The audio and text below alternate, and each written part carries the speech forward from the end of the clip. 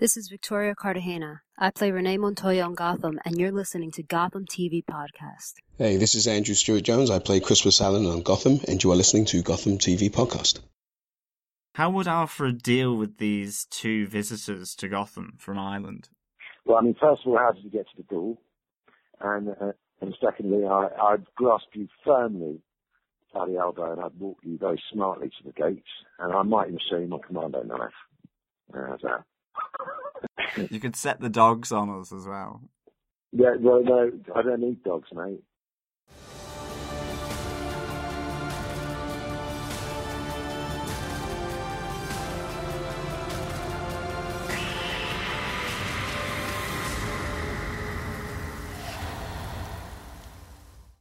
And we're back. Welcome to Gotham TV Podcast, the home of the hit TV show Gotham and the DC Connected Universe. I'm one of your hosts who is absolutely happy to be back. John? And I'm Derek. I'm also delighted to be back, and a very happy St. Patrick's Day to you if you're of Irish descent. We're recording now on St. Patrick's Day after finally having the second two episodes of the second half of Gotham broadcasting last night in the UK. Is the two episodes Rogues Gallery and What That Little Bird Told Me. In this episode, we'll be talking about exclusively Rogues Gallery with no spoilers for What the Little Bird Told Me, but I am delighted to be back after this couple of months of break. It seemed so long. Yeah. I mean, it's 3 months, so it is. It's in fact just over 3 months. So it is a long time, but it seemed an eternity. I mean, just the tweets that were coming through and trying to avoid spoilers and wanting to interact with our American friends and our Canadian friends and kind of being sort of pulled back by the fact that, you know, if we knew too much or got ourselves spoiled with loads of spoilers, then it would just kind of, you know, really put a dampener on it all coming back on Channel 5. So I'm absolutely delighted it's back, and we can kick off with episode 11. And it's really good. In the off-season, we had reviewed the comic series Hush, done by Jeff Loeb and Jim Lee, which was a two-part podcast episode. Yeah, and we also had an interview with Victoria Cartagena and Andrew Stewart-Jones, which was a live interview, really fun one that happened just after the season ended. So if you didn't get the chance to check that out, go back and check that out. And very recently, the last 2 weeks, we also had an interview with Sean Pertwee, who plays Alfred Pennyworth. Yeah, a brilliant interview. Really great guy. Such generosity with his time and with his answers. It was really good fun to speak to him. Yeah, and you've probably heard the little clip at the beginning of the show. That's our new intro, which has Victoria, Andrew, and Sean Pertwee now introducing Gotham TV Podcast. So we're delighted about that. And of course, then we had the European Roundtable as well, with two new friends of ours. Chris and Irene. They were on giving their thoughts from this side of the Atlantic in Ireland about Gotham and the first 10 episodes. So check that out. I also happen to really love the image that we picked for that. It tells you a lot about the European Union to have a war room. But I found it really funny. Absolutely. Whether that's good or bad or sad, I don't know, but I really liked it. One of your favourites, definitely. Yeah. And if you want to check those episodes out, as with all of our episodes, go on to gothamtvpodcast.com/iTunes. You can go straight to the iTunes account, or just go on to gothamtvpodcast.com and search the podcasts group. All of our podcasts are up and available on the website, and you can pick them up on any other good podcast catcher out there, like Stitcher, Player FM. Tons of ways to get us. Yeah, loads of ways to find us. All right, and I think with that, we are on to our new format for reviewing shows. John, do you want to give people an idea of how we're going to be talking about the show going forward?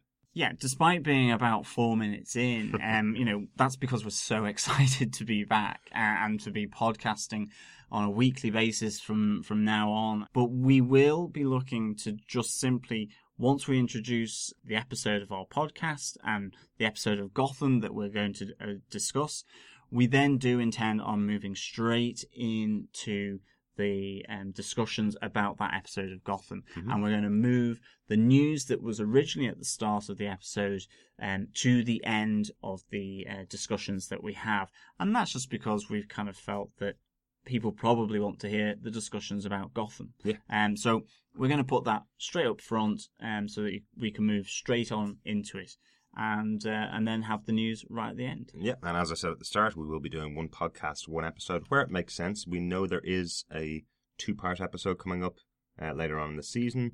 We don't know how Channel 5 are going to be broadcasting that, whether it will be both episodes back-to-back in one night. When it is an official 2-part episode, we may do a one podcast for it. This time, because 2 episodes were broadcast last night, we are actually going to separate them out, as we said, and talk about just Rogues Gallery in this week's episode. And we'll release the other episode later on in the week. All right, and with that, I think we're on to our review.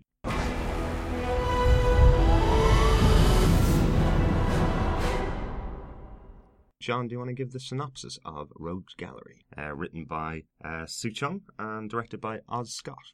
Yeah. So, Rogues Gallery. Jim Gordon begins life in Arkham as a guard at the facility following his demotion by the mayor in the very public bust-up at the end of Lovecraft, episode 10. Whilst Jim itches to be back at the GCPD, trouble is never far away. Jim and his former partner and colleague, Detective Harvey Bullock, team up, albeit for different organisations, as Harvey is called in by Jim to investigate a series of disturbing deaths at Arkham.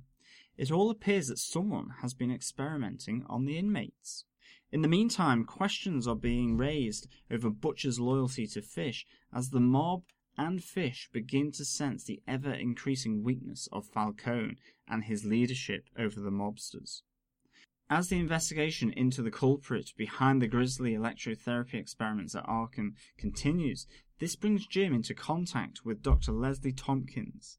And as a spark begins to develop between them, Jim's former lover and fiancée Barbara Keene is moving closer to an emotional breakdown as her relationship with Detective Rennie Montoya begins to crack.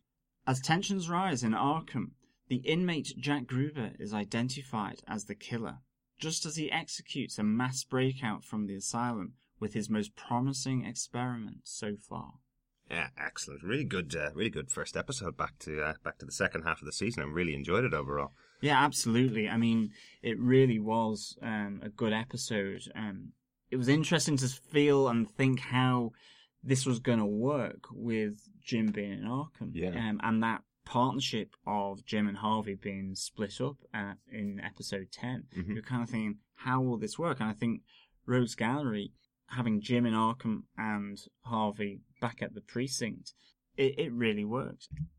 Yeah, I agree. There were so many questions coming into this half of the season, and that's why we had the European Round Table. It was really good to discuss all the stuff that we knew at the end of last season and all the stuff we were looking forward to for this season. And I liked the little setup at the start of this. So, listeners, in a bit of a change up to how we do our episodes, what we're going to be doing this time is talking about our top 5 case points for this episode of Gotham. John's going to have his 5 and I have mine. Or case files. Yeah, maybe even case detective. Absolutely. Now, these could be good points or bad points that we have about the episode, but we're gonna go back and forth on our points that stood out to us about the episode. Exactly.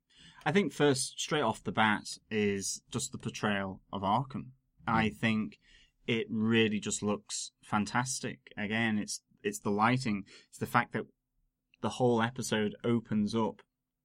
We know that Jim has been kind of sent to Arkham, ostracized, if you want to say that, by the mayor. Yeah, it really is a punishment. It really is. It opens up with this fabulous, gritty look of Arkham that we have seen in the daylight previously, but this is at night time.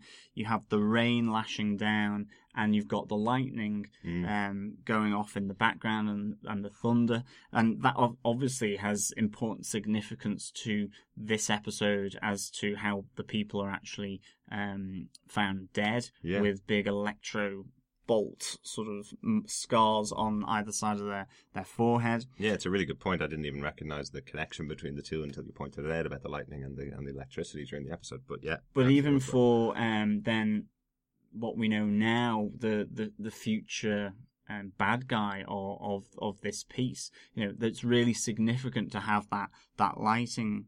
Mm-hmm. In fact, there it's a really good way of introducing Arkham, and that's just from the outside. I think then as you move in it really does promise on everything that was not promised to Arkham by the mayor. Yeah. Complete lack of investment and money, this kind of half-baked scheme between the Maroni and the Falcone in that whole battle for Arkham. Yeah.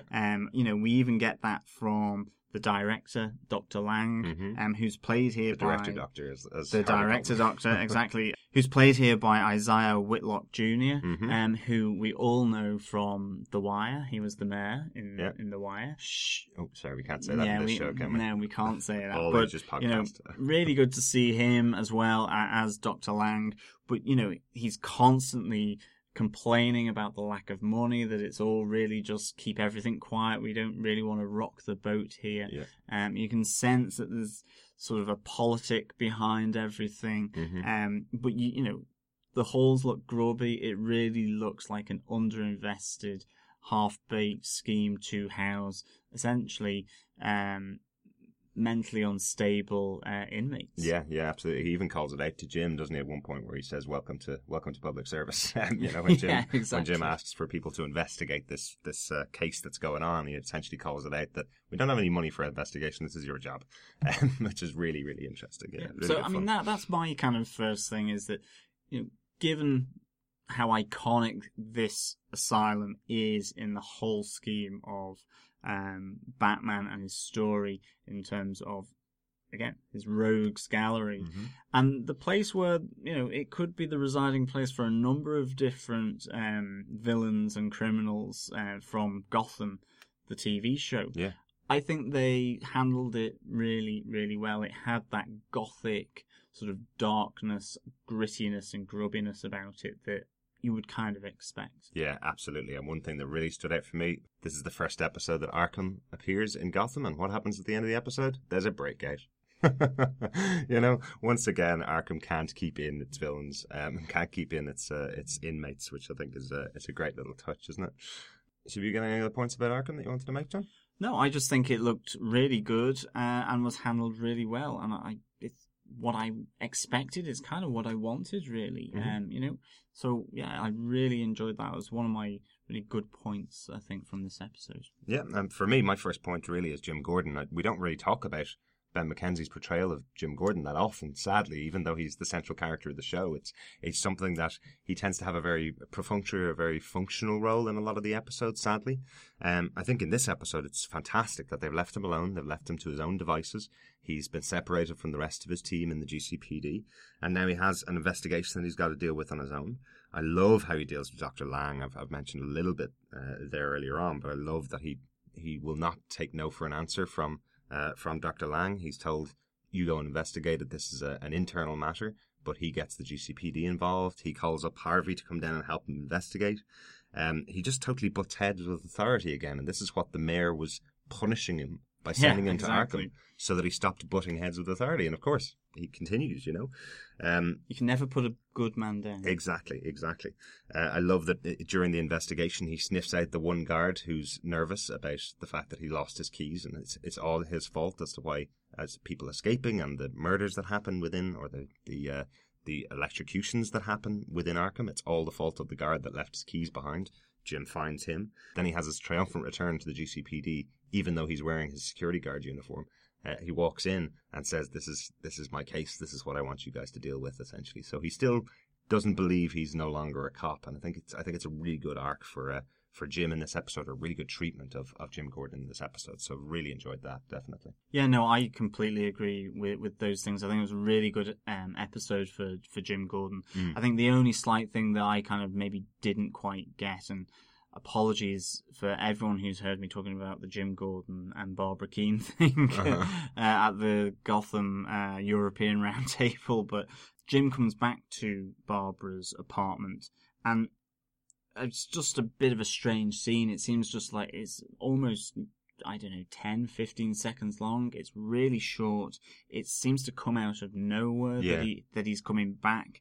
And again, it just adds to that whole confusion, I think, for me, between him and Barbara Keane's relationship, especially given what happens in this episode. So for me, that was a bit strange. I think, other than that, I thought Jim's whole investigation. His hook up back with Harvey Bullock was great, as you say. Yeah. Definitely. Yeah, definitely. And I do agree with you. That scene seemed to come out of nowhere. I think it could have been played a couple of different ways. I'm going to talk about it in one of my later points. I think the scene could have been played a bit differently and would have mattered a bit more. But yeah, it seemed like he was coming back into the apartment, and for no particular reason, just calls out Barbara's name, and that was kind of it. There was no. There's the empty cereal bowl from Selena Kyle and Ivy Pepper having been there. So maybe he thinks she's now back in Gotham, and so he's thinking about those things. But then obviously it just didn't come across in the scene. It seemed like something cut from maybe a later episode or something like that. But you're right, it didn't seem to fit in this particular episode. Definitely. That's it about Jim for me. John, what's your second point? Well, I think speaking of relationships and Jim's former one with Barbara Keene, I thought this was a really good episode to do with Jim and his relationships. You get that introduction of Dr. Leslie Tompkins, who's played by the great Marina Baccarat, from Firefly, Serenity, a lot of Joss Whedon stuff connected there. And V. The new version, the new series of V, Homeland as well. Yeah. All some really good shows behind it. We've said before, I absolutely love Marina Baccarat, and I love her, and I'm really interested to see her in the show. Yeah, so it was great to see her finally arrive as Dr. Leslie Tompkins, because obviously it had been known for quite some time. And I just loved the little spark that when they first meet in the morgue at Arkham, and there's that little spark there that sort of develops. There's part of me that thinks that maybe she's been following what he's done in the papers previously, and that probably after learning that he's come to Arkham, or he's been demoted to Arkham, that she's making sure she's in the right place at the right time. There's an element of that she seems to have followed what he's been doing, and knows about his posting. So I feel that there's a certain deliberate act of them coming together here. That's my kind of sense on it. Yeah. But we have this new relationship begin to spark off, and I think what's really good is that it happens at the same time that we see one of Jim's former relationships with Barbara. Obviously that's gone, but she has moved in with Renee Montoya, Detective Renee Montoya. We've seen that in the recap at the start of the episode. But even that then begins to break down between those two. They have a bust up. And actually, it's a really sort of powerful scene, I think, between Barbara and Renee. Yeah. It's a real kind of vicious kind of shouting match between the two of them, where there's all this talk that our relationship is toxic, that Barbara is heading back onto drugs and alcohol and is beginning to lose it. It's real serious issues, and essentially Renee says that I can't handle this, that I've done way too much to kind of move myself beyond our first time at this relationship. I can't go back to that dark place with you and allow myself to fall apart like Barbara is beginning to. And so Rennie calls that off. So you have this contrast between sort of the spark sort of developing between Leslie and Jim, and then the spark most definitely beginning to flicker and to fade out between Renee and Barbara. Yeah. And I find that a really nice little contrast, I think, here. I think one of the other aspects, and this is purely something I spotted when Jim was back at the GCPD precinct, was when he's in Captain Essen's office with Harvey, and and they're beginning to. It's a great little exchange between all these characters of the GCPD or former GCPD. It looks like they're about to have a drink of whiskey for old time's sake. They've exchanged a few stories. Essen kind of quite confidently says that, you know, we would have you back in an instant. Mm-hmm. But one of the things that Essen says to Jim, and I just wonder, is that, you know, you look spiffy in a uniform. It's kind of a little flirt from Captain Essen to Jim Gordon. Yeah. And obviously we know that Essen and Gordon have a relationship within Frank Miller's Batman Year One. Mm-hmm. It's interesting to hear her do that little flirt with him, Mm-hmm. and to wonder, is this also the start of something promising between the two characters? And I mean, in which case, like, Jim is just a heartbreaker. Absolutely. He really is a heartbreaker. I think he's repeating the mistakes of Ryan from the OC. I think he definitely. might be. We all know he's a heartbreaker from the OC. Absolutely. So once again, John, we give you a point and you bring up 3. I love it. Yeah, there we go. So I've got a couple of things that came to mind while you were talking on there. So definitely Marina McCarran. I love their little, as they call it, the meet cute. I think it's really well done, where she essentially says that all the girls over in the women's prison are talking about this great new cop that's fought the authority and has been sent here, but she loves what he's done. She really loves that he's gone up against authority, which is a nice little touch that she's really into him. Thought that was quite cool. The Renee and Barbara scene on its own, I think, is a fantastic scene. But the one thing that's really standing out to me, and we talked about a lot. We talked a lot about Barbara Keane and Renee's relationship on our European round table, as John said.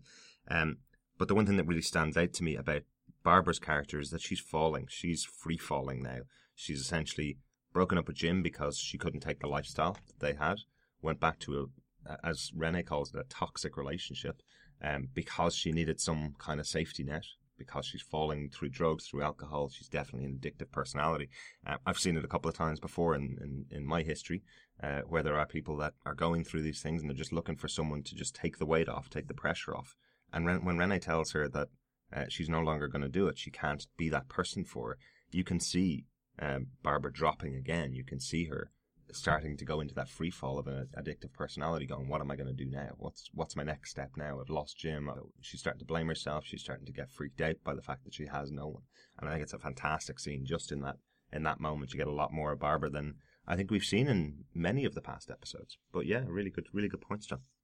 Yeah, I mean, I think it gets compounded later on as well with a certain little lady who dresses in green, who answers the phone call that she's made to her own apartment, presumably to see if Jim is there, and to try and, you know, win him back, get some emotional support or whatever that may be. And, you know, she plays a fairly nasty little kid's trick, I would say, on her. Yeah, I think that leads in really well to my next point, which is about Ivy Pepper. I have to say Claire Foley is fantastic in this episode for me, a real standout. The one that you talked about just there, essentially where she picks up the phone to Barbara Keane, deepens her voice because she knows it's Barbara calling for Jim. She knows it's a woman calling for the owner of this apartment. So she just plays a joke that she's an adult woman who's in the apartment. Barbara obviously gets the wrong idea and thinks Jim's got a new girl around, so she's been dropped essentially, and she just laughs it off. Poison Ivy. Poisoning another relationship. Fantastic little touch there. Yeah. But overall, I think Claire Foley. In fact, Jim may have 2 other women around, Essen and Tompkins. Exactly. She doesn't even know about it. Little does she know. But yeah, on Claire Foley, I think, you know, the first time you see her, she's it's in that scene where Selena Kyle goes and finds her in a cardboard box. She looks genuinely sickly. Whoever did the makeup for Claire Foley has done a great job. She looks genuinely like I wanted to pick her up and bring her to a hospital. She looked genuinely sickly. Looked great. And her working with Selena in this episode, it's a nice little callback to the comic books. You know, those two have an interesting relationship throughout all of the comic book history.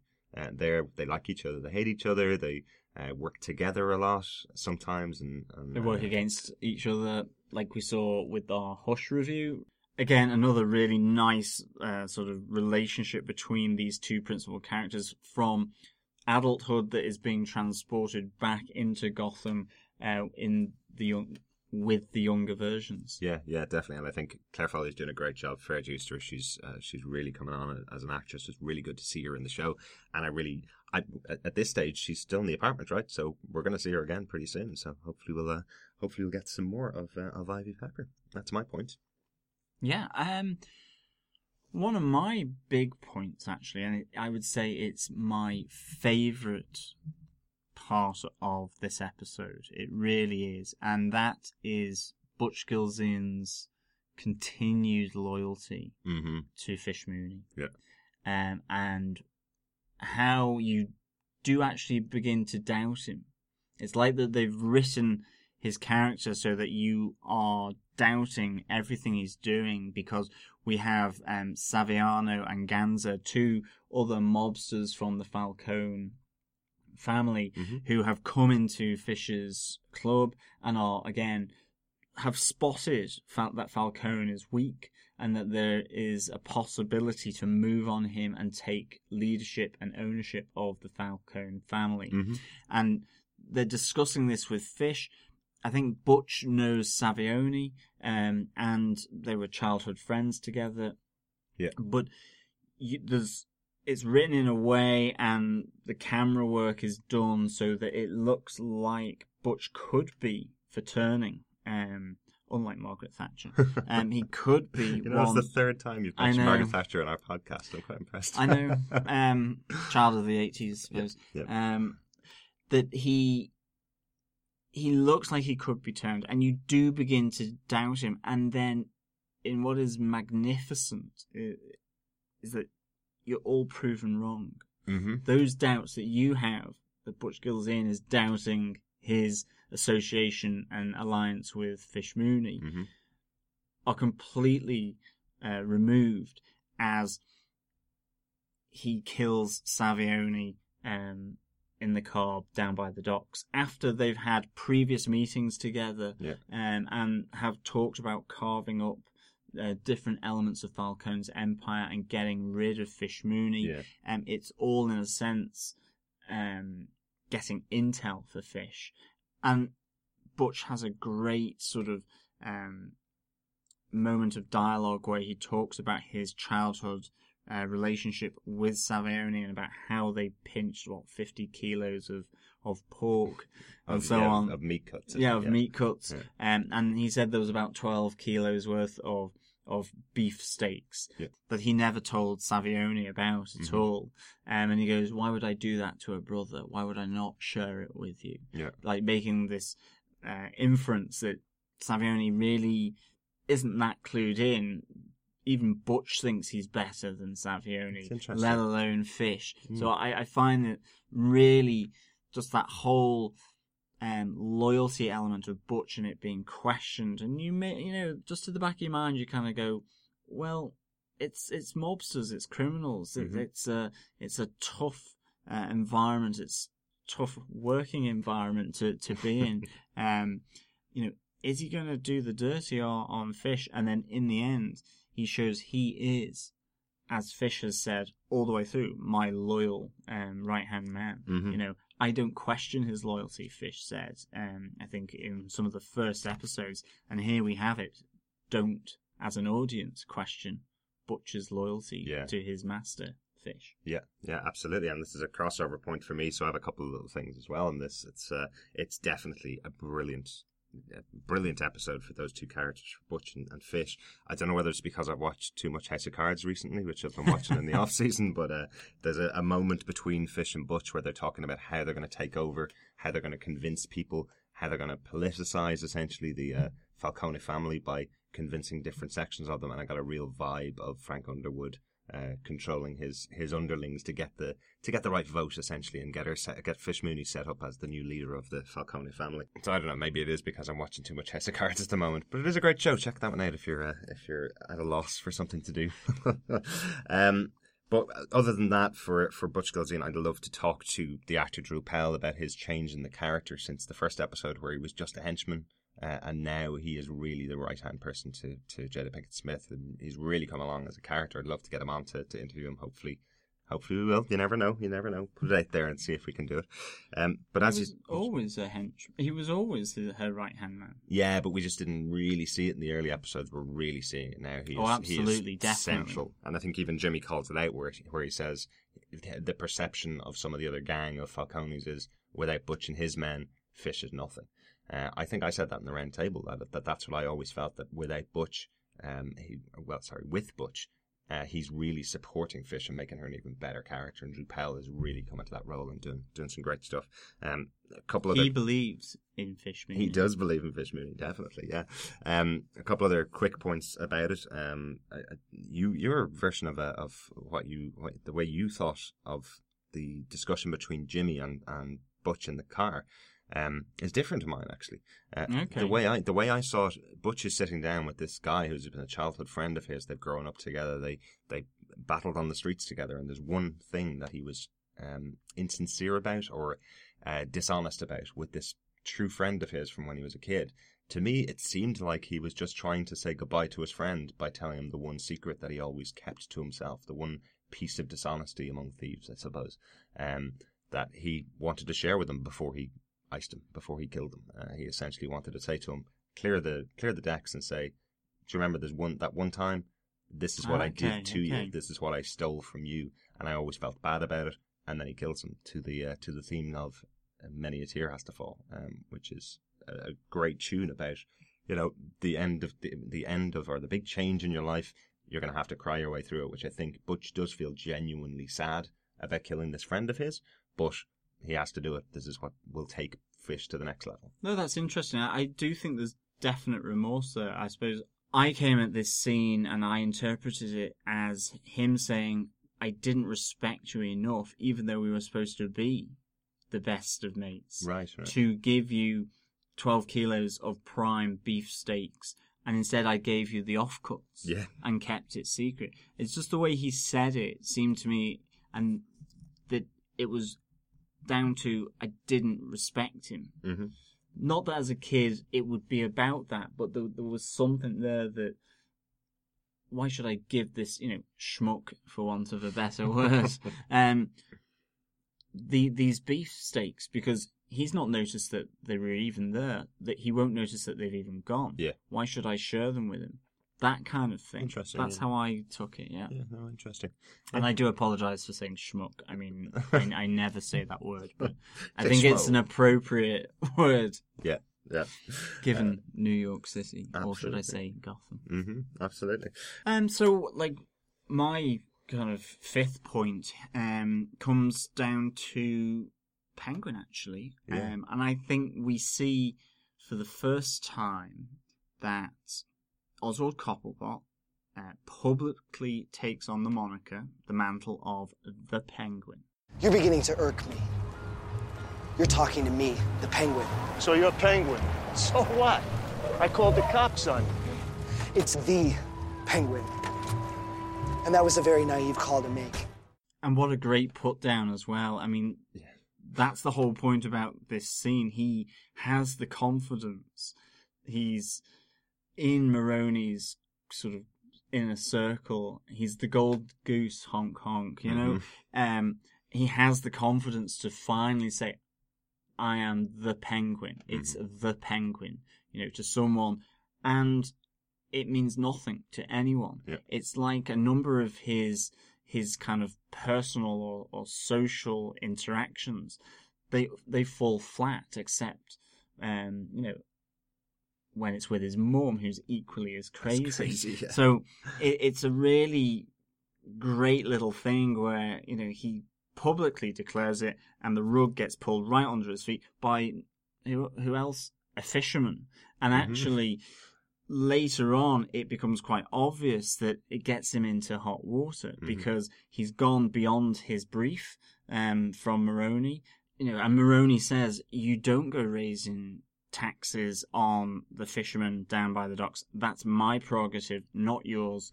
And he also has the police called on him and he's arrested and put into the precinct. So it's just, again, that kind of 4 steps forward, 2 steps back for poor Oswald. But I think the important thing is that he finally has realised the importance of the name the Penguin, and I love that, and I think that's a really important moment in the show. I know there's other moments maybe in earlier episodes that you can identify where he could have become the Penguin, but I think here is where he's actually out on the streets and he declares it quite openly and confidently. Yeah. And then, unfortunately, it gets shot down. I know. He may have realised the worth of the Penguin, but nobody else has, which is great. I totally agree with you. I think this is a great scene, a great moment for him. I love that that Oswald says, "We own the cops" when they arrive to pick him up, and then they knock him down. Essentially, it's not him that owns the cops; it's Maroney that owns the cops. I love that Maroney uses the GCPD essentially as a timeout corner for Penguin. He essentially puts him into prison in the GCPD. He calls to Detective Alvarez to release him when Maroney walks into the precinct and has punished the Penguin enough. He just calls over to Detective Alvarez, "Let my friends out of here." This is his naughty step. Essentially, is the GCPD prison. Like, that's how corrupt the GCPD are. Exactly. That Maroney just uses the prison as the naughty step for Oswald. I think that's a really good scene. I think it's really good. Another great progression of the Penguin character. Definitely. Yeah. So, what's one of your other points? Yeah, I think the big one is for me is Jack Gruber, the evil character in this episode. Not Hans Gruber. Not Hans Gruber. No Alan Rickman in this episode. That would be awesome. It would have been pretty cool. But no, I love how he's dealt with. I love the opening scene with him is the mop on his head, playing the part in The Tempest, the central role. Exactly. The William Shakespeare play. No huge connection really. Nothing really hidden within that play that we could see. That's connected to this particular episode of the show, other than The Tempest. The character is someone that misdirects everybody's attention away from his real goal. And in this case, I was going to say Hans Gruber. Thanks for that, John. In this case, Jack Gruber is misdirecting everybody away from the fact that he's essentially testing out on the subjects that are in this prison. So some kind of connection between that and The Tempest. But yeah, I love his speech pattern. It's clearly, and I'm sorry, but clearly stolen from Hannibal Lecter in Silence of the Lambs, as some other things are within the episode, which I'll talk about in a second. But I love the cadence of how he speaks. I think it's really interesting. Yeah, I mean, it borrows heavily from Hannibal, I would say. Inspired by. Inspired by Hannibal Lecter. Only in Silence of the Lambs, not Mads Mikkelsen from the TV series. And definitely, I completely get your point there. It's a great misdirect that they play. And using The Tempest as well is fairly artistic and theatrical in its own right. But yeah, it's very heavily Hannibal kind of orientated. The fact it's an asylum, the fact that the tone and intonation of Jack Gruber's speech is very much like Anthony Hopkins from Silence of the Lambs. That was something that really stood out to me. Yeah. And then he has a few other sort of traits. It's just that methodical, sort of deliberate speech that he does. I find it really good. I think particularly there's a scene where he just says to Jim Gordon, he just says, "May I call you Jim?" And it's a very much of a yes, Clarice kind of vocalization. Really, really good. The other big one for me is how the episode ends with him breaking out of Arkham. Again, a breakout in Arkham, as I said earlier on, is always fun because it happens all the time, the revolving doors of Arkham. But his good night Jim speech, as I'll call it, which is this scene right here. Dear Officer Gordon, sorry I had to run. I very much wanted to enjoy a proper chat with you before I left, but that's show business. I've been practicing my skills on these sad creatures for a while now. Electricity is an amazing thing. It can work wonders. Nurse Dorothy was an early success. This last time, I think I finally got one just right. Bravo to me. But time to go. It was nice to meet you, Jim, and I hope to see you around. All the best, Jack Gruber. I just love it. I love that the episode's called Rogue's Gallery. He's setting himself up as Jim Gordon's rogue, as this is the first real villain that we've seen Jim and Jim alone deal with. And he calls it out in that letter to Jim. He essentially says, nice dealing with you. I'll see you again soon. Good night, Jim. It's a really good element. In the past, we've seen people that could become Batman villains. We've seen people that are rogues of Harvey Bullock. But in this case, we're looking at a guy that is essentially calling out Jim and saying, "I'm your enemy." Yeah, exactly. Yeah. I think two other little important points about that sort of breakout at the end that he orchestrates is that they kill Dr. Lang. So unfortunately, Isaiah Whitlock Jr. will not be in any other episodes as Dr. Lang. I would say not. I can't say the full word. Sorry. So that's a shame. I would have liked to have seen him come back again. I think he's a really good actor. I think of him fondly from The Wire. So, and there was another thing that was kind of sad. He had literally just spoken to, I think it's Harvey Bullock that he says it to, where he's talking about all the secrets and things he can't share. We'll never know those, and it seemed like a weird line to put in there if we're never going to know those elements and secrets. You that he really has. got the sense that there's something deeper going on behind the scenes at Arkham, or even just politically with the mayor and the two fighting Don families in Maroni and Falcone. So there was that, and of course Gruber leaves Arkham with his most successful experiment to date. That's right. Aaron, who is released with him. So it'll be interesting to see how that may play out as well in the next episode. Yeah, which we'll be talking about in our next episode. As I said, no spoilers for that one on this episode. I have one more point here, John. I think you've actually incorporated 2 points into one. I have. I incorporated 2 points as I gave 3 relationship breakups. There you go. There you go. Split out one. I love your case style. It's quite similar to Bruce Wayne's board and Oswald Cobblepot's little map of the city of Gotham, where there's loads of points all over the place. Yeah, loads of points all over the place, and they must come in at various times. Yes. Exactly. I like it. I'm just not a billionaire. Yeah, unfortunately. That would be nice. Or a millionaire. Got to play more lottery, I think. My last point really is Harvey Bullock. It's a quick one. I'm loving Harvey Bullock. I'm loving Donald Logue in the scenes, but there's a couple that really stood out to me in this. Him coming back to help out Jim Gordon. He is a changed man. Jim Gordon is his partner now. He comes to help out Jim in his time of need in Arkham Asylum. It's very specific. He essentially is. He knows this is Jim's investigation. He takes Dr. Lang off to the GCPD to get questioned and tells Jim, "You now have free reign. You go and work on the records. You go and do your job, which is investigation, and I'll go rough up this guy back at the station," kind of thing. I really like that element of Harvey Bullock in this episode. I also love his introduction, essentially, in the episode, is where he hears the actor who'd been tested on by Gruber. He hears him spouting some Shakespeare and turns around to him and says, "Yeah, I can totally dig that, man." You know, it's really good. Real 70s groovy kind of piece. I love that. That's it. It's just great that despite their separation, the two former partners, have found a way of working together to solve the case, which is great. And as I was talking about the whole scene in Essen's office with Jim, Essen, and Harvey, it kind of culminates with that scene, which is kind of it's them reminiscing. It's very much a sharing of the good old times. I love that, that it culminates with that, and that they have found this way of working together, despite their different employers, basically. Yeah, definitely. And one other scene for me on Harvey, just his treatment of Oswald in the prison is fantastic, where he essentially says, "I'm going to keep you in there." He said, Oswald calls him old friend again, but it gets nowhere with Harvey. He essentially says, "I can watch you from my desk. It's great entertainment for me to see you sitting there punched up and bruised in your little cell." It's a lovely little interaction between the two of them. That's my point on Harvey. I really like him in this episode.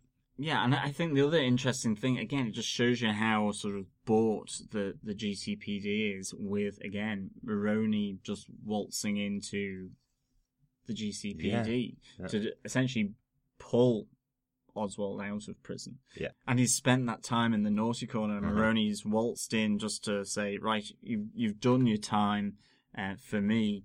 Don't do that again. Don't be raising tariffs against the fishermen." It's so bought. It's such a corrupt institution that the big Don of one of the crime families is able to use the precinct in that way. I know. But it's so what you expect Gotham should be, because it requires a Batman eventually. Mm-hmm. This is the start of it, and that's the interesting thing to remember, I think.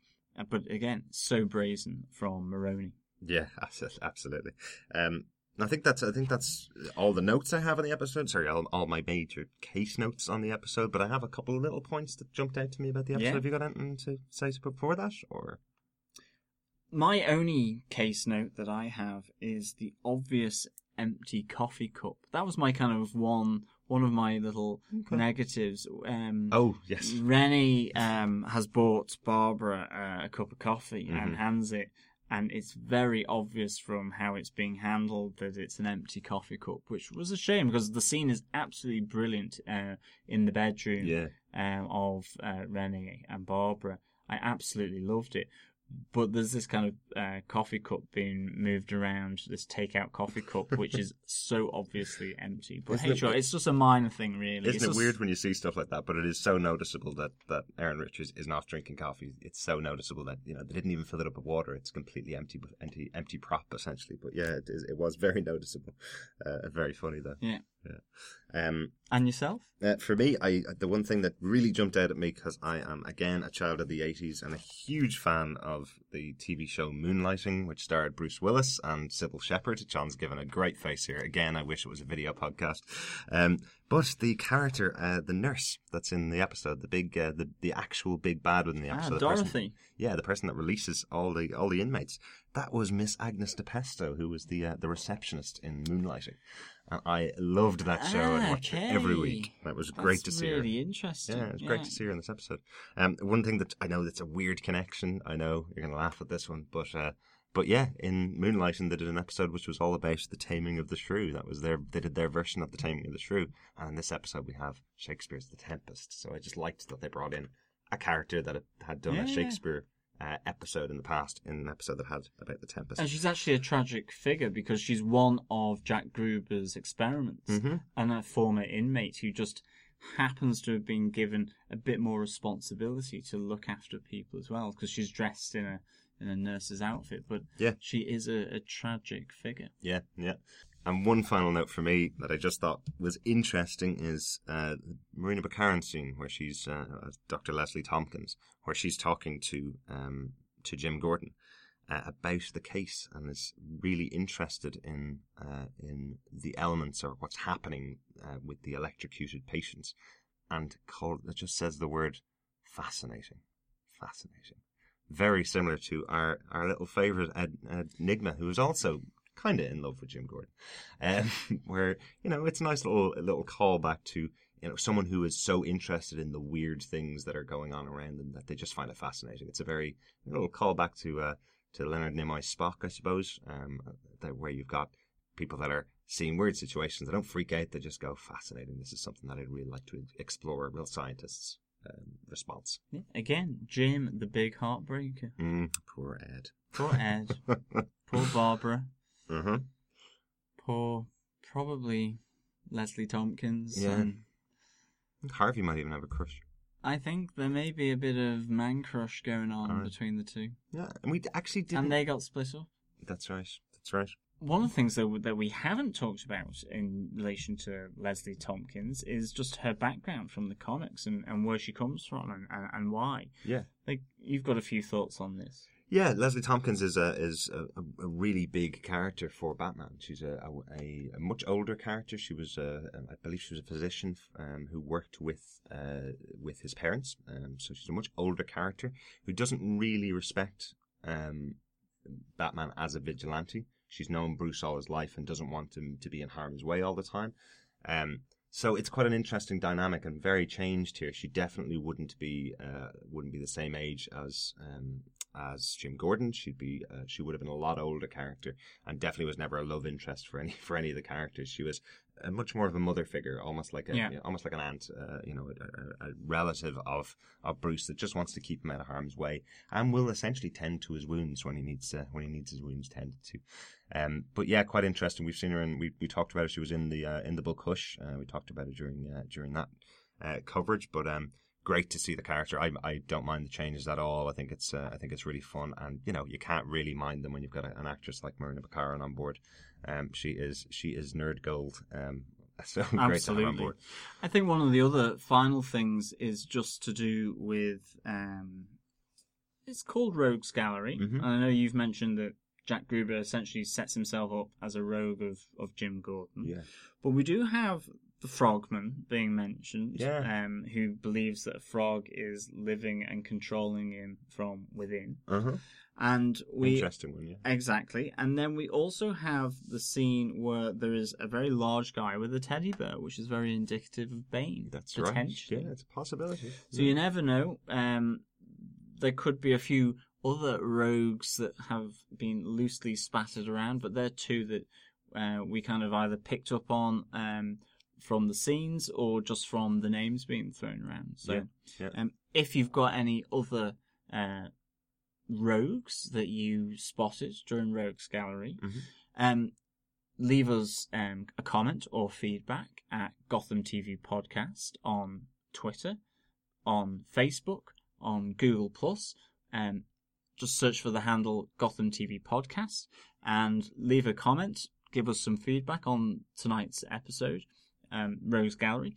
Tell us what you think, and we will share that with our listeners. And of course, if you want to send us an email, you can email us at feedback@gothamtvpodcast.com.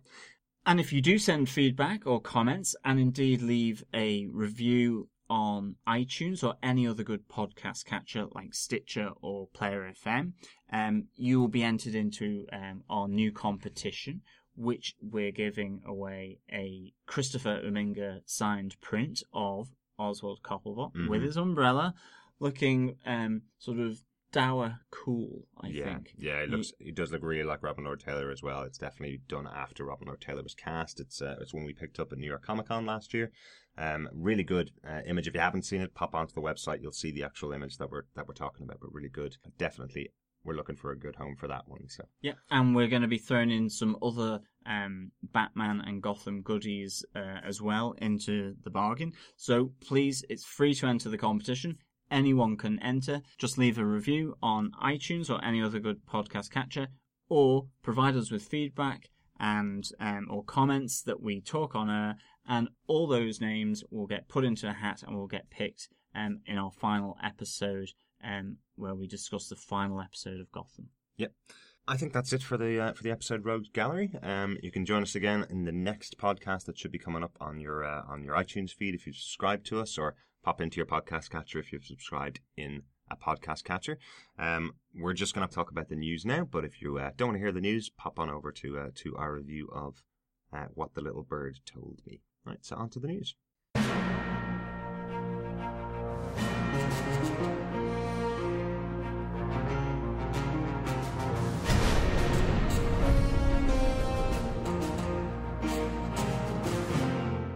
Our first item of news this week is a bit of casting news about a character we love to bits.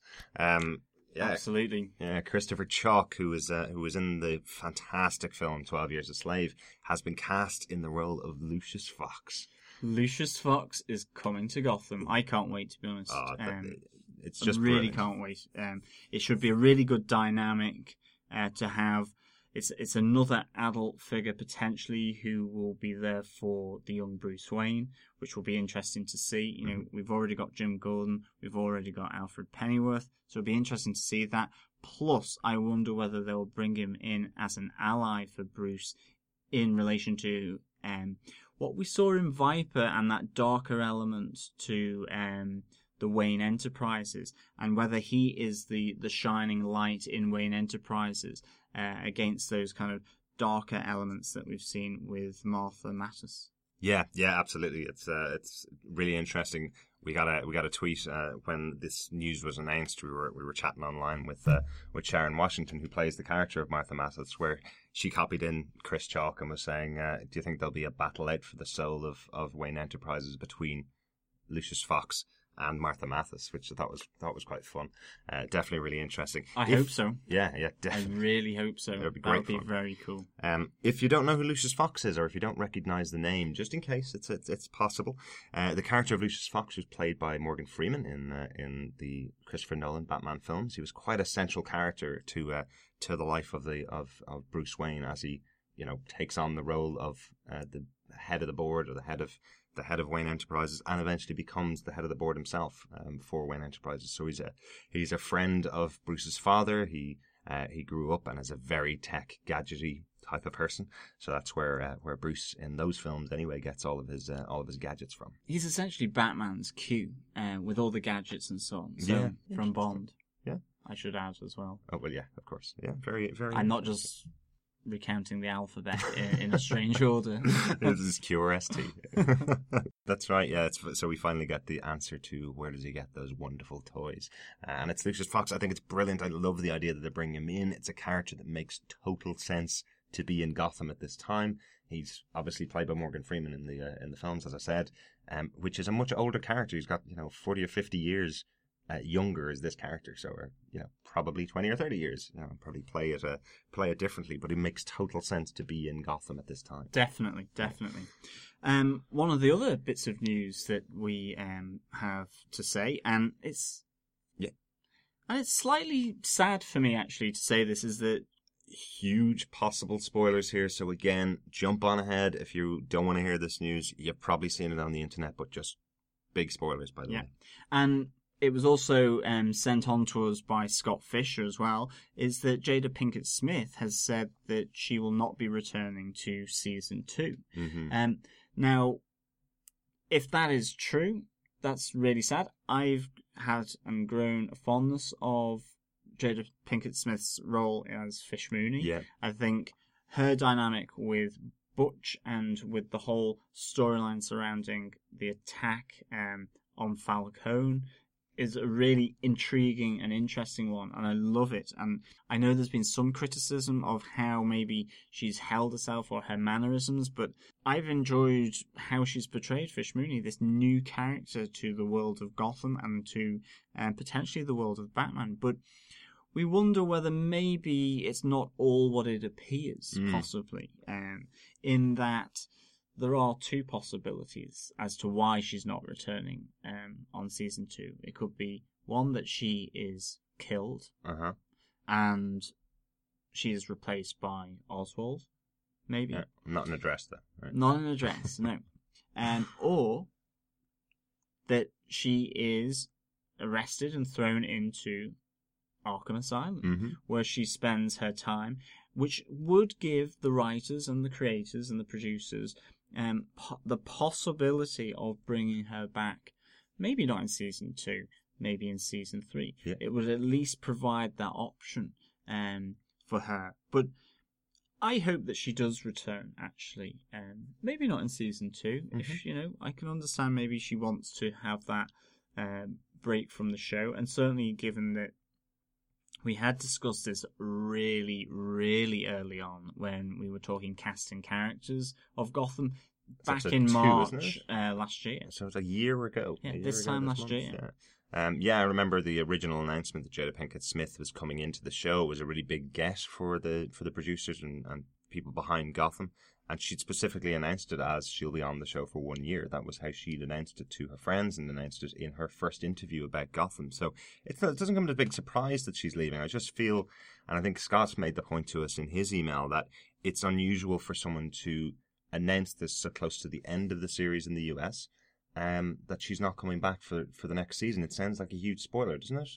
It sounds like a really interesting thing for an actor to say, and it's kind of a pity she's announced it this way. She could have waited till summer and said, I'm not coming back if something huge happens to her character at the end of the season, which we totally expect there's something big going to happen to Fish at the end of the season. There's no reason why there wouldn't be a huge cliffhanger with that character. But also, we know that Oswald can't climb the ladder without her being gone. So, it's a very good possibility she will be gone. Yeah, I mean, we've been postulating that the rise of the Penguin in Gotham ultimately means the demise of the Fish. That's right. So, it's not really a surprise. And it's, even a year ago, this was banded around that she was only going to be here for one season, for 1 year. In that sense, it's not such a big surprise, but she has become a really interesting character, and so I kind of hope that essentially she gets banged up in Arkham. Mm-hmm. Yeah. And they throw away the key because she's always going to escape. That's true. That's true. It is the revolving door, so there's probably no keys for it. But hey, so I think it's on to some feedback. Fascinating. Point well made, I think. We've received some feedback from Detective Butcher, Daniel Butcher, and he says in relation to Rogues Gallery, okay, guys, I've worked ahead and cheated since I knew that you'd be coming back to Gotham over the next few days. So some of his points on episode 11 is Maroni, fantastic. Bullock, as wonderful as a bonsai tree. Interesting. A slow grower, maybe, in miniature. I don't know. I'm not entirely sure I get that reference.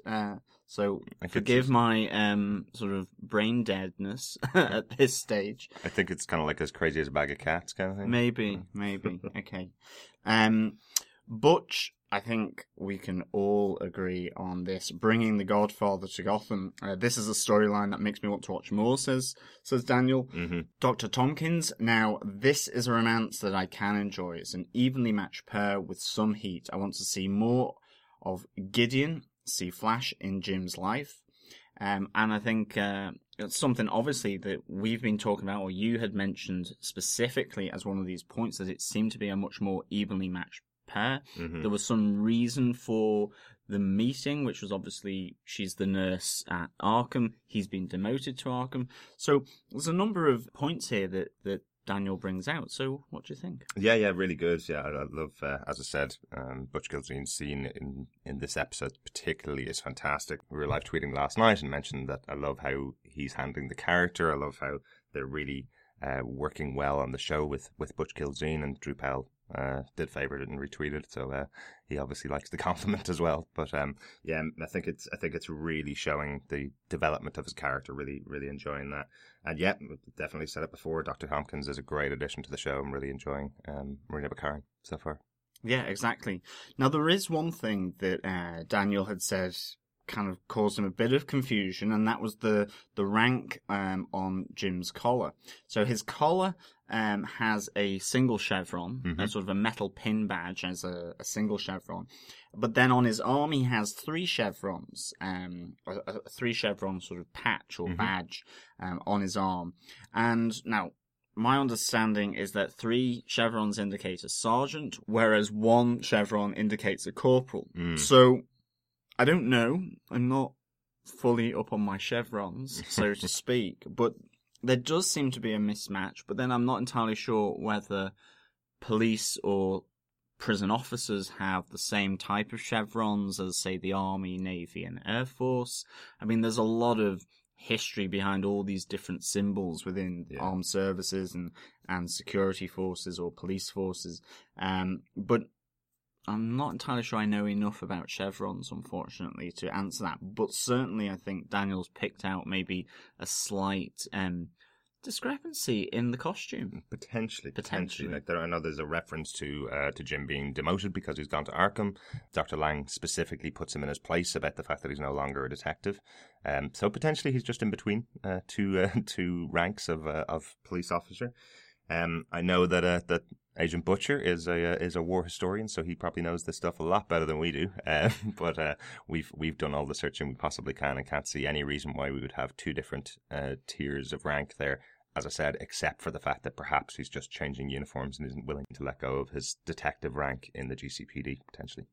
So Detective Daniel Butcher, if we have completely ham-fisted our explanation of the chevrons on Jim Gordon's prison uniform, let us know. But certainly you've actually picked that discrepancy there, and we definitely see it. You sent us a picture as well and highlighted it out, so it's kind of interesting to know. I don't know whether security officers or prison officers have different kind of rankings and significance to these chevrons, but that's one for the costume department, I reckon. Absolutely. We did get a little bit of feedback on episode 12 during our Twitter live tweet last night from Karen Walsh, essentially saying there's always twists and turns on this show, which makes for an interesting series. Thanks, Karen. It's good to hear your feedback. We did get a lot more in the second episode, so we'll put that into our episode 12 review. And thanks to everybody for following along with us last night, and all the favourites and retweets and interaction was really good fun. But even on episode 11, the twisty-turny aspects of it, we see Barbara Keane essentially lose her reconnected relationship with Renee Montoya. Mm-hmm. We see the spark develop, and Jim moving on from Barbara with regards to Dr. Leslie Tompkins. Yeah. So loads of different twists and turns, and even just having such a big actor to play Dr. Lang, the director of Arkham, as Isaiah Whitlock Jr. Mm-hmm. He gets killed as well, which is a huge blow for Arkham. I mean, will we see another director there, I wonder, maybe, at some point down the line in future episodes, given what we know now from episode 12? Yeah. Potentially. I did like one quick comment that I saw last night from Lady J about the breakup of Erin and Barbara, which she just says that was the best and worst 3 minutes of my life, where essentially the two of them finally reconnect, they're finally sharing an apartment and then break up. So I thought that was good fun. But thanks as always for your feedback. You can follow us on Twitter at Gotham TV Podcast. We usually live tweet the episodes, depending on how obsessive we are on the episode while we're watching it, and then we usually rewatch it to do our episode reviews. So join us at 9 p.m. each week for the next 11 weeks, I think, until the end of the series. Absolutely. Everybody, thanks so much for listening. Happy St. Patrick's Day from us. Happy St. Patrick's Day. The Guinness has certainly been flowing with this honorary Irishman here. And maybe accounts for some of the slurring that's going on. We are not drunk, I promise. No, we are not drunk. But it is meat and 2 veg in a pint glass. There you go. And lovely. It is a meal in itself, definitely. Thanks very much for listening. As I said, if you make sure you go and subscribe to us on iTunes at gothamtvpodcast.com/iTunes. Leave us a review, as we said, to join the competition, to win that print, as we talked about.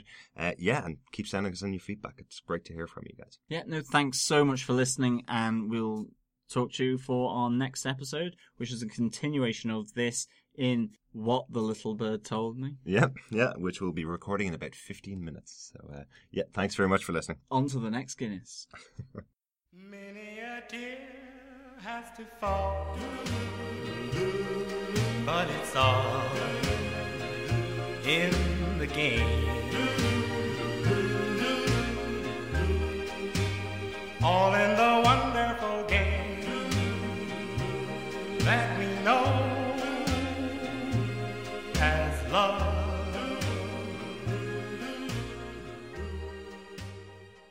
Gotham TV Podcast. Do not cross Alan and Montoya. He's like Batman's M. Yes, exactly, like his M. He's Q. Is Q? No, his M. Oh, okay. From Bond. Yeah. I should add as well. Oh, well, yeah, of course. Yeah, very, very... I'm not just recounting the alphabet in a strange order. This is Q or ST. I like it. It's a really interesting... I'm delighted to see they're bringing in the character. There's no... Is it Q? I think. It's Q, yeah. M is Judi Dench. So you're thinking of Q, but it's fine. No, I can't say that. Yeah, no, thanks so much for listening, and we'll talk to you for our next episode, which is a continuation of this in Everything That Little Bird Knows. That little bird told me. What that little bird told me.